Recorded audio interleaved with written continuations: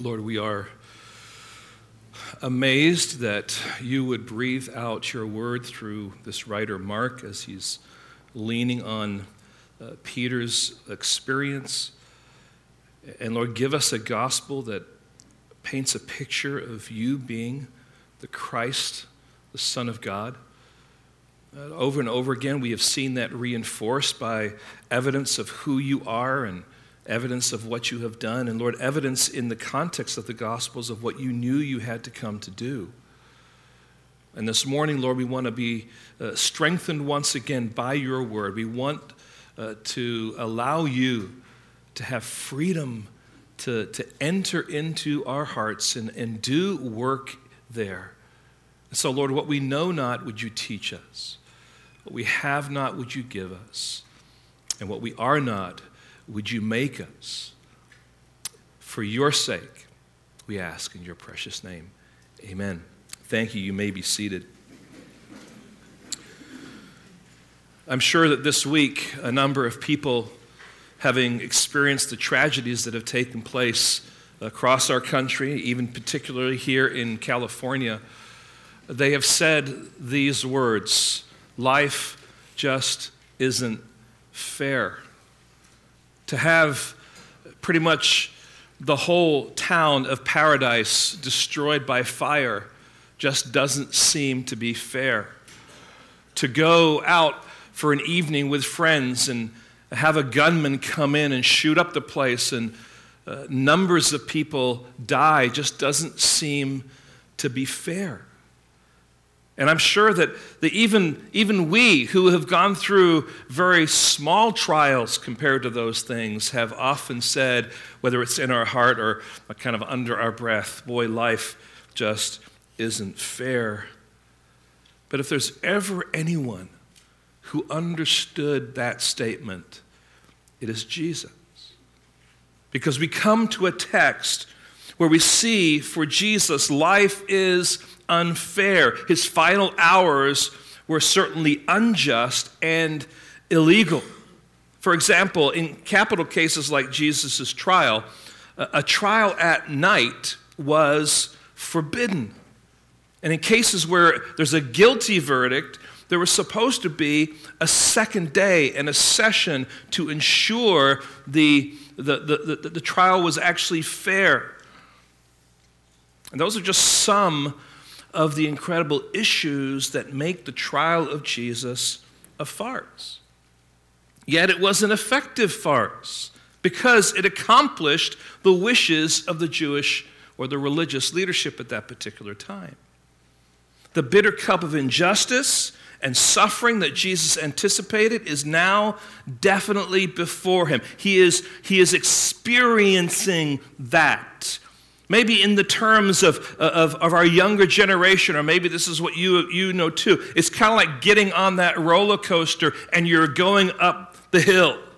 Clickety, clickety, clickety, clickety, click.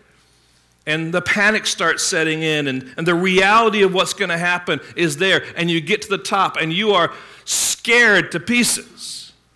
There's a sense in which the beginning has started here, and yet the cup that Jesus has is yet to come. He's anticipating it. But it's all going to start moving really fast here.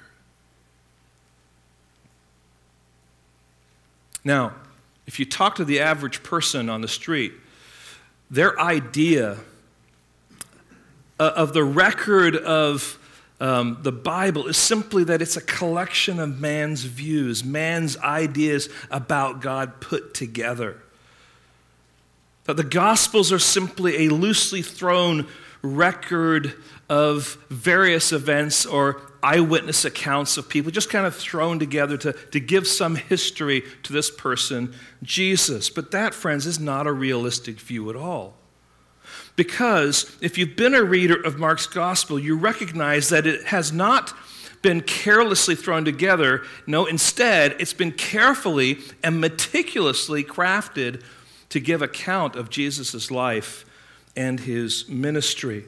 It is complete with irony, and in our text today, we're going to see that. Double meanings, foreshadowing, and other literary subtleties. But Mark has been arguing since the beginning of the book. In fact, go back to chapter 1 and verse 1 and notice what it says. It identifies here the gospel of Jesus Christ, the Son of God. That's what he's been arguing, that Jesus is this Christ, the very Son of God, and that he's come into this world preaching the gospel of the kingdom of God. That's chapter 1, verse 15. So, but Mark has been arguing this. He's been arguing ultimately that Jesus is the suffering servant, chapter 10, verse 45, and he came to serve and to give his life a ransom for many. So Mark is carefully presenting the facts of this Passion Week. And as we come to our text today, we need to see how Mark then is unfolding this text, because from verses 52 or 53 to 72, there is a structure, and that structure reveals then what he's doing. Let's read verses 53 and 54 again.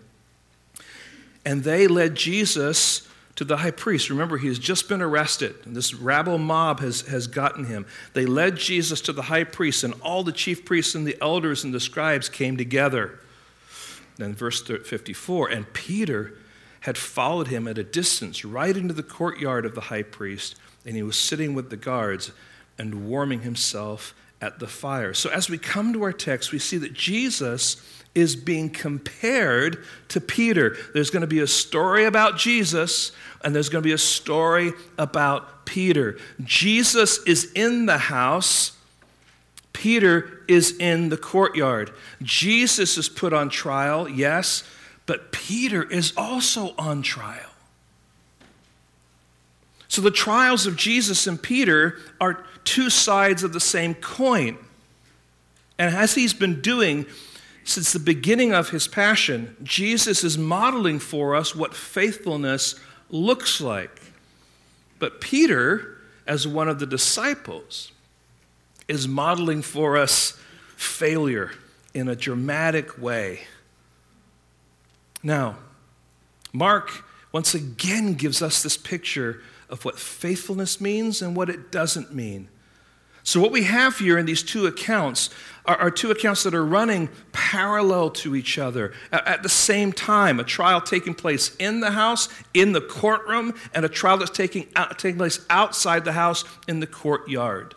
One with Jesus and one with Peter. And so this morning I would like for us to consider the central idea of this text. Just allow the content of the text to drill into your heart and ask these questions. Mark is asking the question, do you really know who Jesus is? And are you ready to testify your allegiance to him by declaring that you are one of his followers? Now, throughout Mark's gospel, as I've said, he's declaring who Jesus is. But he's also then, especially in the latter part of the gospel, challenging us about the fact or the question, are you one of his followers? Are you one of his disciples? It's a good question.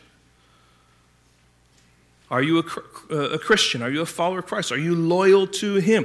For Peter, there is no true self-sacrifice or true allegiance to Jesus simply by physically following Jesus. It isn't enough. He isn't truly following Jesus. Actually, right now, he's merely trailing behind him. Now, I want to begin then by looking at Jesus, who is on trial in the courthouse. Jesus is now going to be put on trial, but the court will not be looking for the truth. They've already decided that the trial must lead to a guilty verdict and ultimately to a death sentence. As you've seen things develop in Mark's gospel, these religious leaders, they want to arrest him, they want to seize him, they want to put him to death. That's what Mark unfolds for us, and we're seeing that progression.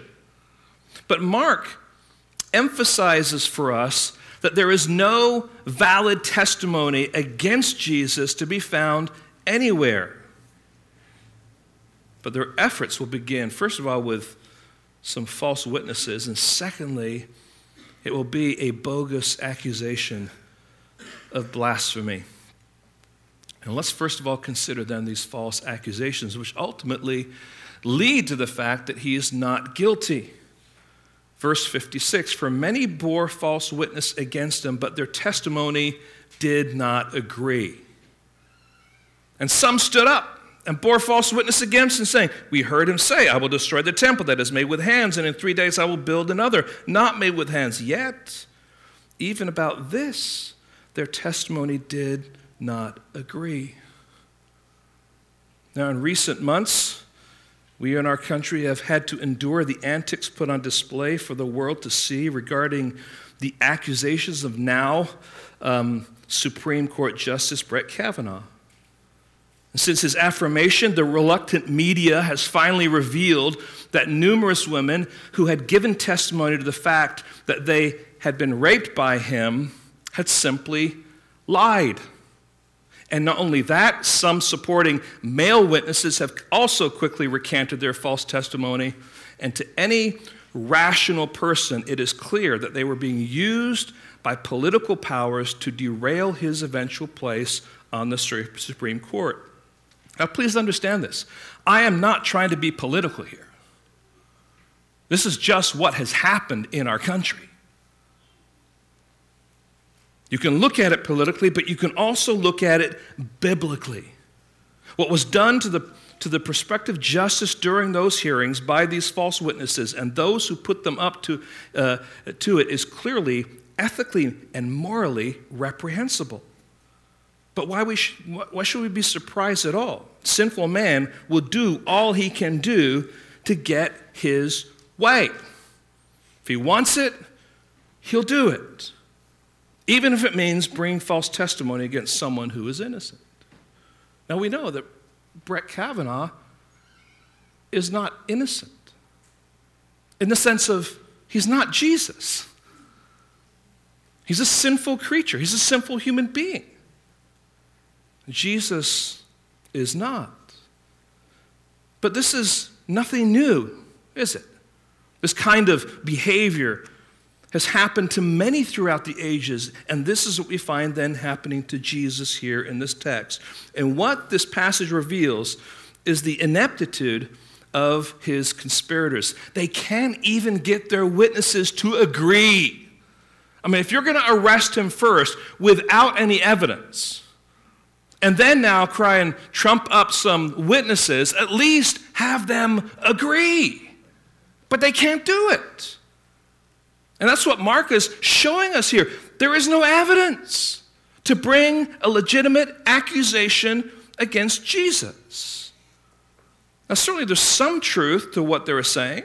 Jesus did mention that the temple would be destroyed and that in 3 days he would raise it up. But clearly he wasn't talking about the physical temple. We know that he was talking about his death, burial, and resurrection, something far more important than the physical temple. But of course, that just went near to those people because that meant it kind of slipped by them, okay, for those of you. All right, they don't get it. Why? Because they have in their mind one thing. This man has become a menace to us. He's derailing our authority. We want him out of here. And they're not even willing to listen to what he has to say. Now, it's true that Jesus did speak to the disciples during the Olivet Discourse, and he explained that the temple would be destroyed. But that destruction was not Jesus' retaliation so much as it was a judgment on them by God. Here's what is clear. The charge of the false witnesses is revealed to be a lie. Now, I want to take us to Proverbs chapter 6 and verses 16 through 19, a passage you probably know, and I want to ask you how many of the characteristics of what God hates are taking place during this encounter. So the passage is up on your screen. And just think about this. There are 6 things that the Lord hates, 7 that are an abomination to him. Haughty eyes, a lying tongue, hands that shed innocent blood, a heart that devises wicked plans, feet that make haste to run to evil, a false witness who breathes out lies, and one who sows discord among the brothers. I mean, we're seeing all of those things on display here. The Lord hates it. And in particular, he hates a false witness who brings an accusation that is a complete, bold-faced lie. Now, I do think it's interesting in the description that they give here. They talk about this building made with hands and not made with hands. And one of the questions there is, what is being talked about here? And I think it could, some people say it might be, human hands versus made by God. It could be made on earth versus made in heaven, or physical versus spiritual. But I think it's actually referencing that which is made by the hands of man, meaning the idolatrous nature of it versus that which is pure. Because what had happened to the temple? The temple had become now a place of idolatry. People come to worship at the temple, in the temple, but they're not worshiping the God of the temple. And when Jesus comes, they don't want to listen to him who is ultimately the temple. They want to focus on the building. And of course, it does speak to us. It does kind of beg the question, what are we doing?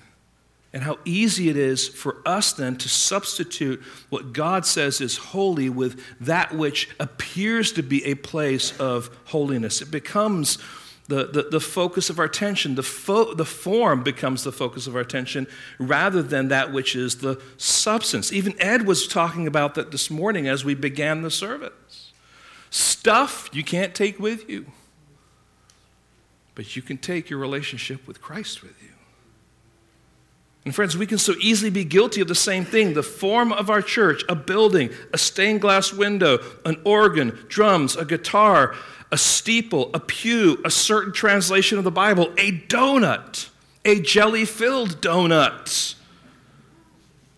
And we can get so consumed with those things to the discredit of actually just once again resting in the beauty of Jesus Christ, worshiping him for who he is. Now, the substance of our worship is Christ and him crucified, which bears fruit then in a variety of forms. But those forms are the fruit of the substance. Why do we sing? We don't sing because singing is important. We sing because Christ is important. And singing is the means by which we can declare to him praise. See, it's not about the singing. It's about the substance of the singing. Why is it that we try and, keep things neat or tidy and organized? It's not because we love tidiness and organization, although some of you love it more than others, and some of you don't love it more than others, like me, all right? But the issue is the substance. So friends, we can get so caught up with that. Now, in our text, even the religious leaders, having attempted to bring any accusation against Jesus through these false witnesses, they realize that they've failed and are forced to take another approach. But notice, there is no remorse for their sinful attempt to bring a barrage of false testimonies. I mean, their witnesses do not agree. They're not saying, well, we shouldn't be doing this. This is wrong. This is unethical. No, they don't care. They have a goal, and that is to murder Jesus. Now, how does Jesus respond to all of these false witnesses? Look at verse 60. And the high priest stood up in the midst and asked Jesus, "Have you no answer to make? What is it that these men testify against you?" But he remained silent and made no answer. See, the high priest is bringing further guilt on himself by even asking these questions, because the evidence is there that there is no evidence, and he's still challenging Jesus for an answer that would incriminate him. Jesus remains silent before his accusers, fulfilling what was prophesied in the Scriptures. Listen to Isaiah 53, verse 7. He was oppressed and he was afflicted, yet he opened not his mouth. Like a lamb that is led to the slaughter, and like a sheep that is before its shearers is silent, so he opened not his mouth. Now, friends, how does Jesus' response to these false witnesses help you when you're blamed for something that you did not do? How does his response give you perspective when you see injustice taking place around you in this sinful world? How does his example guide your heart when you've been misjudged or are the recipient of that injustice? Friends, there are times when we just are to be silent and not try and fight back. But there are times when we ought to speak. So Jesus is found not guilty. And now I want us to see this other false accusation where he's found guilty. The false witnesses didn't work. But now, with frustration in his voice, the high priest, who is just done with this, I'm sure this is, it's the middle of the night, everyone's been woken up, there's not a full Sanhedrin there, there's a number of them there, but he just wants to get this done and dusted and move on because the Sabbath is coming. And so it says, again the high priest asked him, "Are you the Christ, the Son of the Blessed?" Now, friends, just from a literary perspective, we've had the beginning of the book start off with Jesus Christ, the Son of God. He has been on display for us all this time, and this is the first time now that statement about Jesus comes out of the mouth of an unbeliever. He's asking the question. He's getting to the heart of the matter. Are you the Christ, the Son of the Blessed? Now, these are the labels that Mark has been using. He's the Christ, in other words, the Messiah. He's the Son of God, or the Blessed, the Son of the Blessed One. That would be God. And to the high priest's direct question, Jesus gives a direct answer. He was silent before his accusers, but he's quick to open his mouth and speak the truth when an opportunity arises. And here's what he says. I am. Now, if you are a student of God's Word at all, you will recognize that that statement is no just kind of like passing expression. I am, of course, is the title God gives to himself. It is the lion's roar of Jesus' self-identification as the Son of God. And Jesus then adds a quotation from Psalm 110, verse 1, and Daniel 7:13, to predict the future exaltation of the Son of Man, and that he will be coming in his role to judge. I am, and you will see the Son of Man seated at the right hand of power and coming with the clouds of heaven. You know how before in the accounts of Jesus teaching and ministering, and people said, man, he speaks with authority. To be sure, this is not just some passing statement. He is speaking carefully and clearly and with authority. In other words, Jesus is saying, I am standing here in this kangaroo court answering your questions, but one day you will be standing in the courtroom of the Son of Man and you will have to give account to me. Now, if you don't know what a kangaroo court is, it doesn't happen in Australia. All right, it's a court that basically is a mock court in which the principles of law and justice are disregarded or perverted so that they can reach a certain goal. And that's exactly what we have going on here. There was nothing legal about this. There was nothing right about this. These were all trumped up efforts. To which now the high priest tears his garments in dramatic fashion.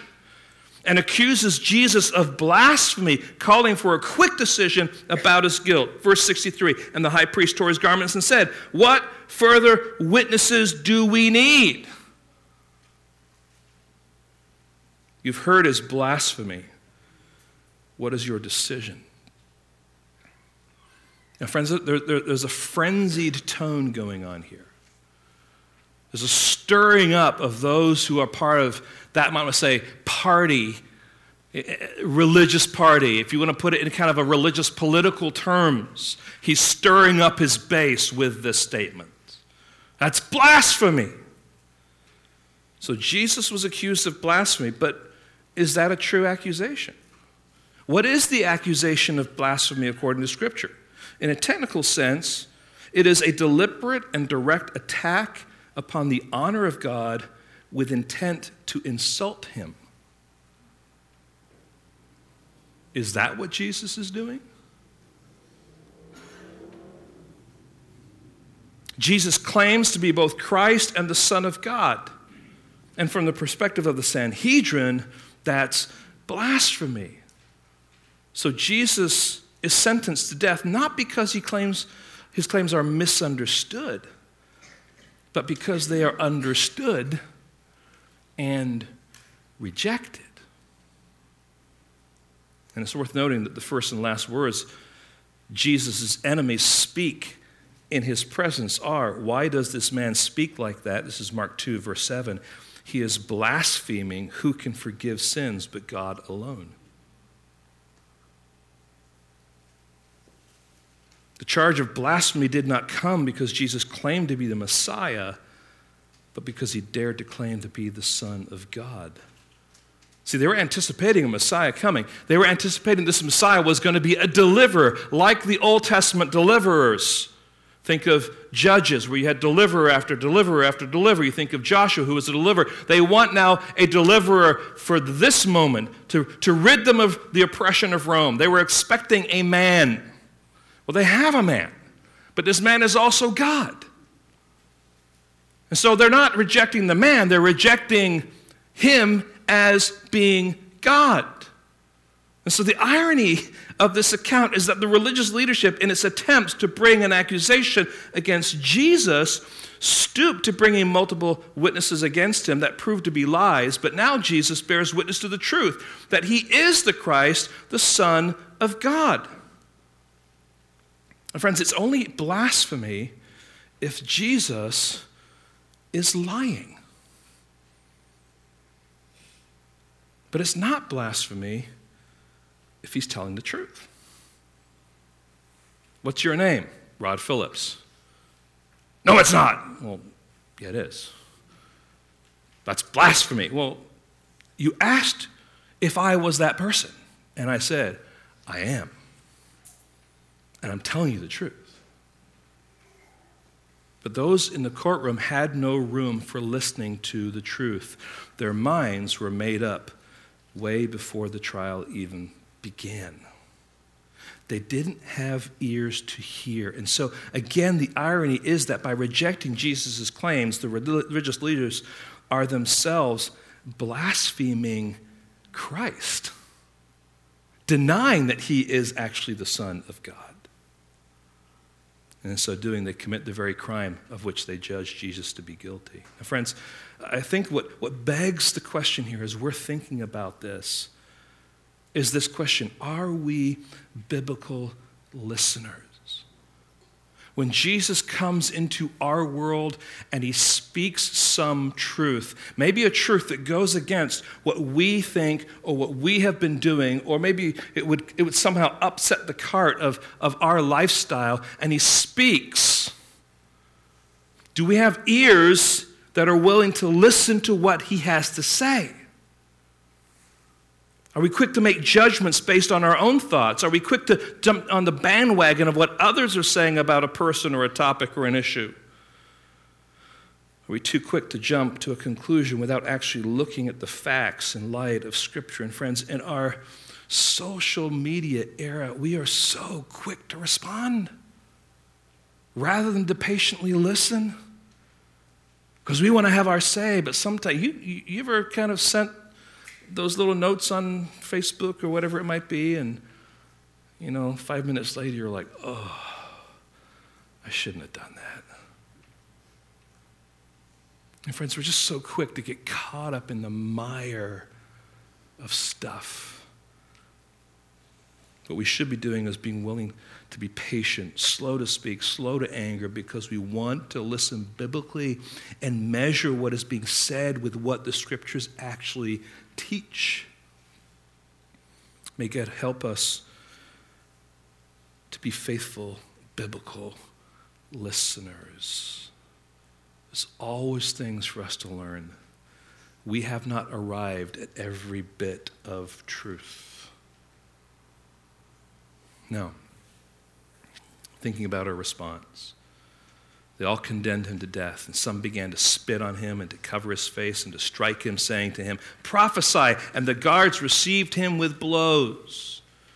So he was arrested first, and then evidence is sought to bring Jesus to a verdict of guilty. And now with the cry of blasphemy, the kangaroo court has found their justification. And then the injustice turns into abuse. Spitting, beating, mocked cries for him to prophesy. Now, we know, as we're looking at this passage, that it is chock full of fulfillment of prophecy. And that Jesus has already prophesied that these things would be happening. And yet, those who are his abusers are mocking him as a prophet. You'll find that in the next encounter, they will mock him as being a king. Mark is laying out some things here. And so the goal has been to expedite the trial of Jesus so that he can be found guilty and then quickly handed over to Pilate for sentencing before the beginning of the Sabbath day. His arrest, his trial, and guilty verdict has been done and dusted. It's a good day's work for the religious leaders.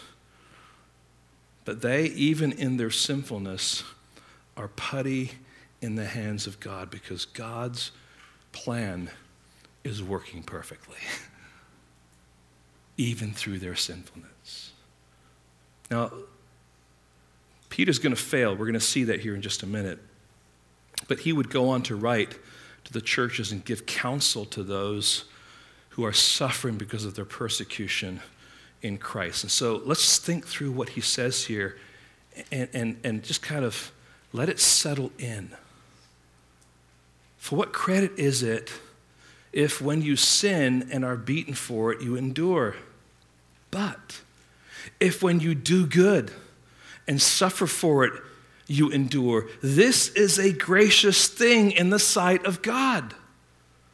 For to this you have been called, because Christ also suffered for you, leaving you an example, so that you might follow in his steps. He committed no sin, neither was deceit found in his mouth. When he was reviled, he did not revile in return. When he suffered, he did not threaten, but continued entrusting himself to him who judges justly. What a great example we have in Christ. Jesus on trial, the innocent found guilty. Now, let's move and consider Peter on trial. He's on trial in the courtyard. We've just witnessed Jesus on trial, and he has proven to be a solid rock. Now we turn to Peter on trial, who will prove to be a cracked pebble. Remember, it was Peter who had boasted his unfailing allegiance to Jesus. Even if the other disciples fail him, I will not. It was Peter who had been so bold and willing to face this army of soldiers and to die for Jesus just a few moments earlier, seeking to defend Jesus and ultimately cutting off the ear of a servant. Of course, Jesus heals him again, but he was bold enough to stand up to that group of soldiers. But now, as Jesus is taken away, the rest of the disciples have fled, and we see Peter, who we're told is following at a distance. In other words, he was half following Jesus. And friends, when we half follow Jesus, we think that we're close enough to be with Jesus, but we also think that we're far enough away to be safe. Safe from the shame that comes with association of being with Jesus. But the truth is, we're not really with Jesus, and any feelings of safety are a figment of our imaginations. But Jesus has a lesson. It's going to be it's going to be a terrible lesson for Peter, but Peter is going to learn this lesson this day. But it will be a lesson that would strengthen Peter for years to come. He doesn't know it yet, but it will. Now, it is through Peter that we can learn some lessons about our struggles in faithfully following Jesus. And so there are 3 accusations that are given against Peter during the rest of this passage. 2 from a servant girl and 1 from the bystanders. And these 3 accusations remind us of our failures, and they reveal to us 3 common ways we're tempted to sin sinfully and respond sinfully when we are identified as followers of Christ. Now, let's read this first section, verse 66 and following. As Peter was below in the courtyard, one of the servant girls of the high priest came, and seeing Peter warming himself, she looked at him and said, "You also were with the Nazarene Jesus." But he denied it, saying, "I neither know nor understand what you mean." And he went out into the gateway, and the rooster crowed. What is his first response to claims that he is a follower of Jesus? Well, I'm using the word deflection. Deflection. Evasion might be another way we could describe it. He claims not to know anything about what she's talking about. Now, isn't that one of the responses that we wrestle with? Someone, clearly an enemy of the gospel, is freely belching out accusations about Christ and about the church and about his gospel, and part of us just wants to get away from the confrontation. We don't want to be called out. We don't want any trouble. We don't want to endure the shame at the hands of a gospel heckler, so we just slink away. And how many of you have cats? I think it's funny when my cat slinks. You know, you go from being upright, and all of a sudden they're like flat, kind of like, you know, it's slinking right across the floor. It's funny, and that's what we do.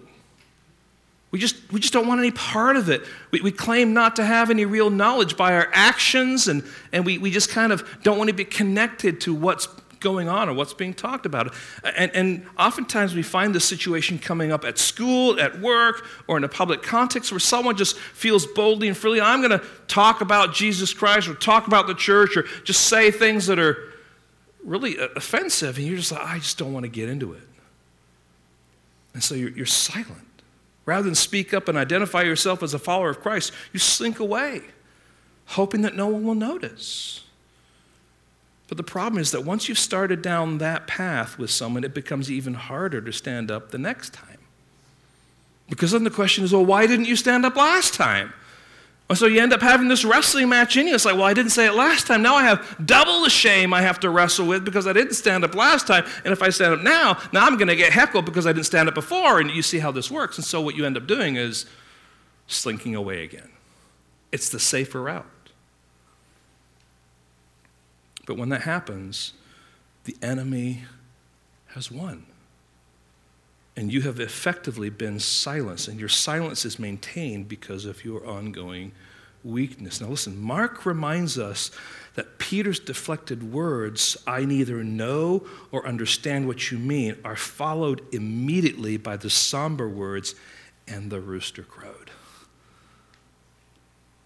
And you would hope, and this is what Mark is trying to remind us of, you would hope that that would catch Peter's attention. But it doesn't seem to faze him. He just wants to get away from his association with Jesus. But the trial is not over. There's a second way that he responds. Verse 69 and 70. And the servant girl saw him and began to again to say to the bystanders, this man is one of them. But again, he denied it. Now, this girl isn't giving up. She's persistent, isn't she?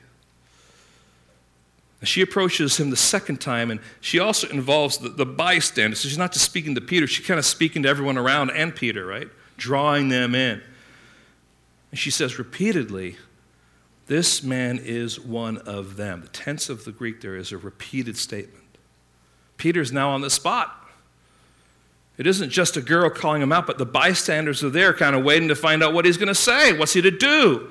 And I'm sure his conscience must have been gripping him at that moment. He's thinking to himself, you gave in to the first accusation. Maybe it's time for you to man up and stand up for Jesus. You can cut a man's ear off because you're willing to die for Jesus, but now you're not willing even to be associated with him. Don't you remember the words of loyalty when you said, even if I die, I will not deny you? I mean, his conscience must have been saying those things. But Peter fails once again, and rather than admit to this girl and these bystanders that he is a follower of Jesus, the text just says, and he denied it. Now, why would Peter wish to deny his association with Jesus? Was he fearing for his life? Did he feel shame for his association with Jesus? I want to draw your attention to a verse of Scripture that has been a huge help to me through the years, and it's Proverbs 29 and verse 25. Proverbs 29 and verse 25, it says this, the fear of man lays a snare, but whoever trusts in the Lord is safe. All right, you fear man, you're going to be entrapped. If you trust in the Lord, you will be safe. And so the question then is, how do we fear man? And I think there's three ways that we can look at it. I'll just touch on it briefly here, but consider if these are ways and areas where you struggle with the fear of man. First of all, when we are afraid of what man might think about us.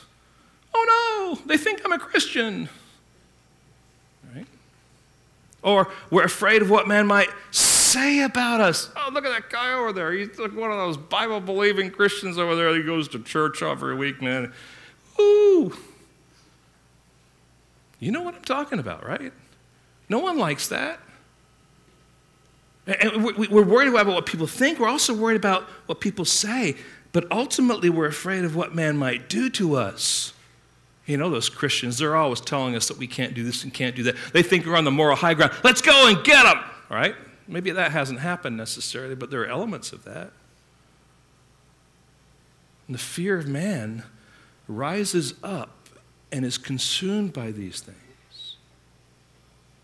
So I wonder if Peter is struggling with that. I wonder if that's what is consuming him at this point in time. Well, I think the answer is yes. They're asking the question, he's not willing to answer it honestly. But there's a progression going on here. There's this deflection, there's this denial, and this last one, I'm calling it demonstration. And you'll have to bear with me so I can explain it. After a little while, the text says, the bystanders again said to Peter, certainly you are one of them, for you are a Galilean. But he began to invoke a curse on himself and to swear, I do not know this man of whom you speak. So something about Peter, his clothing, his accent, his behavior betrays the fact that he's Galilean. Now, you know and I know we interact with people from different places around the world, and how they speak, the words they choose to use, the clothing they have on, and sometimes just the mannerisms of their body that they've learned living in a particular culture flows out. For example, I grew up in England, and the English have always tend to make a statement with a question. That the worship was great, wasn't it? They always have this question at the end, right? You just pick that up and watch TV and you'll see that, right?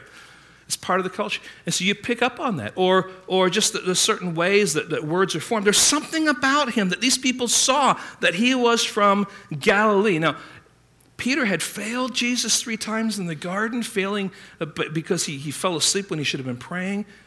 And now Peter is failing in the courtyard, denying Jesus when he should be confessing him. And so again, Peter has failed Jesus by deflecting the question and outright denying that he's a follower of Christ. The question now is, will he be teachable? Will he confess his failure and admit that he's a follower of Christ? How does he respond? Well, by demonstration. He not only denies Jesus, interestingly, he can't even mention his name.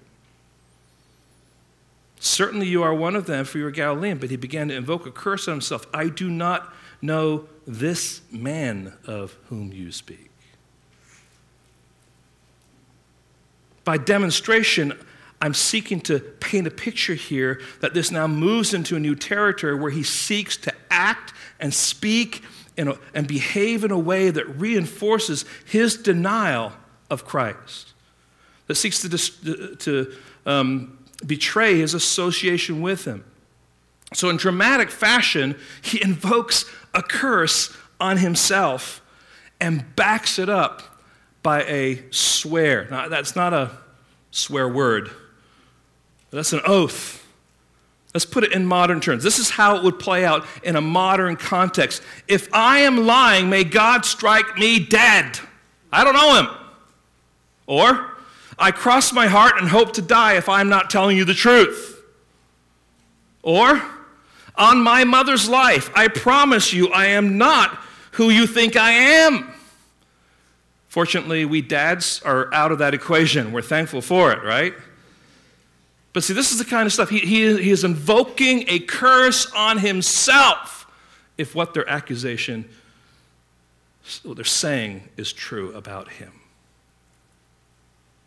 So this is moving here from trying to slink away to simply saying, no, that's not true, to now, let me show you by my behavior and my words and my actions that I am not who you say I am. The problem is, he is. And friends, the progression we see in Peter's response is a warning to us. We may want to avoid the question. We might even be willing to deny our association with him, but we might also find ourselves entrapped by our failures and as a result begin to act and behave in a way that undermines who we are in Christ. So it can come through words, the kind of language we use, the way we speak about other people, worldly or gutter talk, depending on our context. Not because that is who we really are, but in that moment, we're so ashamed to be identified with Christ, we would rather find comfort in being identified with the people who are before us. It can also come through our behavior. We can be intimidated into action by the manipulative words of others.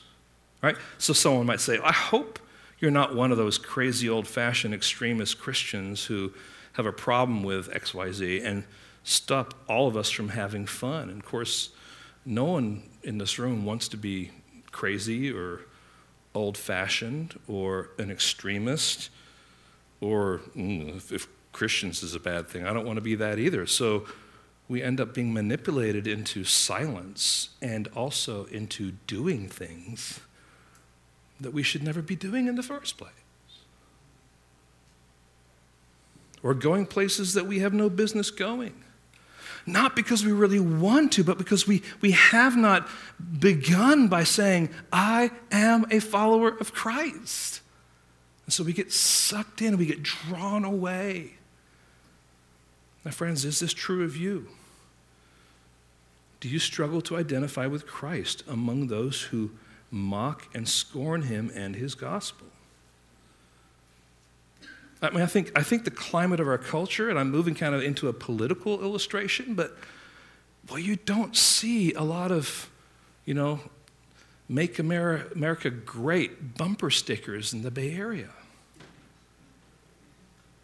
It's because people they fear that if you put that on your car, that someone's going to do damage to your car. You see what I'm saying? Whether that's what your political position is or not. The culture has created this kind of fear. And the same is true about Christianity. We identify ourselves as a follower of Christ and we're working in an organization or a business where it might be, their values are not biblical values. And we're like, well, I'm going to work here, but I'm not going to say who I am. And, but who are you? And Jesus wants us to recognize that if we are his children, he wants us to acknowledge that fact. Now, no sooner had Peter uttered the words, the rooster crowed the second time. How would he respond? Well, his response is twofold, isn't it? It says, and Peter remembered how Jesus had said to him, before the rooster crows, twice you will deny me 3 times. And he broke down and wept. And I summarize that. First of all, he remembered the words of Jesus. And I think what we have here, his breaking down and weeping, is this place of repentance where he's without excuse. He is in the mercy of Christ, and he realizes now who he really is. Luke's gospel gives us a little bit more window into this. Chapter 22, verse 61, we're told there that at that moment of his denial, he looked across the courtyard and met the eyes of Jesus, and that would be his salvation, because what he found there in those eyes was not condemnation, but compassion. The trial was over, and Peter finally saw himself for who he really was. You know, Jesus was not trying to slap Peter down, but he was trying to teach Peter. Now, here at the end of Mark's gospel, in this Passion account, we have this incredible parallel between Peter and Judas, side by side. We looked at Judas last week, and we're looking now at Peter today. And both of them fail. But only one found hope. Peter remembered the Lord's word and wept bitterly and turned to Jesus for forgiveness. He placed his hope in the promise of restoration. Jesus had said earlier in chapter 14, we see this, that he would go before the disciples, which should include Peter, to Galilee. You're going to fall asleep, you're going to fall away, but I'm going to see you in Galilee. Those words now come back to him, as well as in John's gospel, we're told that Jesus said to Peter, when you have turned back, strengthen your brothers. So he repented. He hung on to the words of Christ. By stark contrast, Judas had no hope. There was no repentance, only regret. And the only thing he hung on to was the rope around his neck.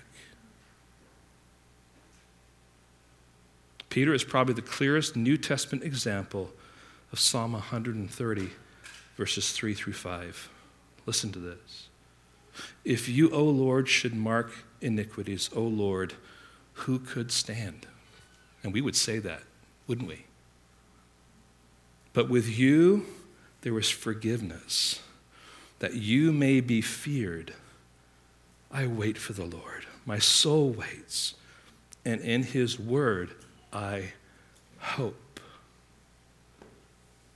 Jesus said, I am, and was faithful. Peter said, I am not, and he failed.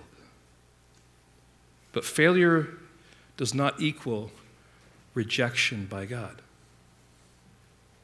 It does help us to see who we really are and what we really need. A humble and repentant response to failure is the beginning of a new day where we are forgiven, where we're restored, and we're rejuvenated in a fresh vision for our life in Christ. This cracked pebble would eventually be a rock in the church.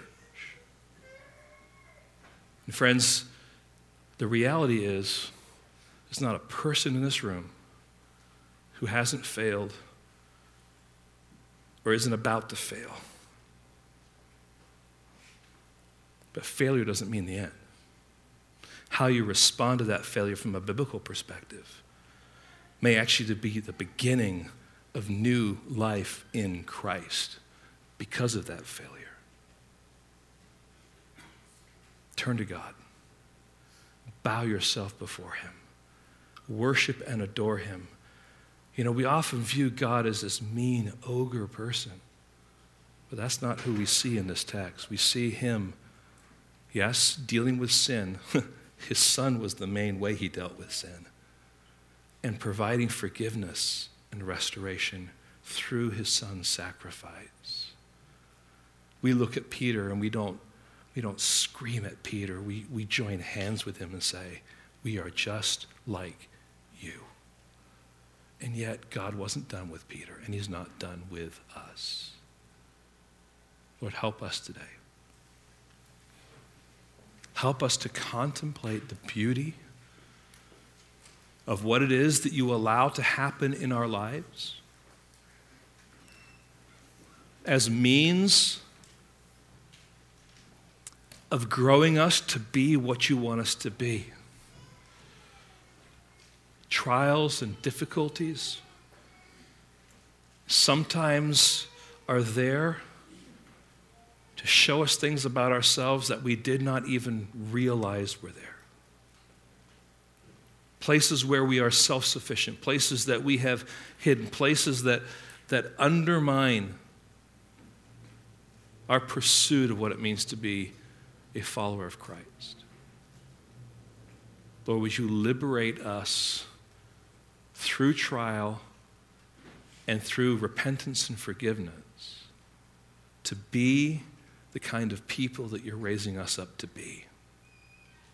And Lord, may Gateway be a community of believers that is not so quick to find fault, but is quick when fault is found to point one another to Christ and to encourage a humble and gracious reception of God's kindness and mercy, as well as a pursuit of godliness for your glory. We don't deserve what you give us, but Lord, we worship you as being our great God and Savior, Jesus Christ, who died as a ransom for many. We ask this now in your name. Amen.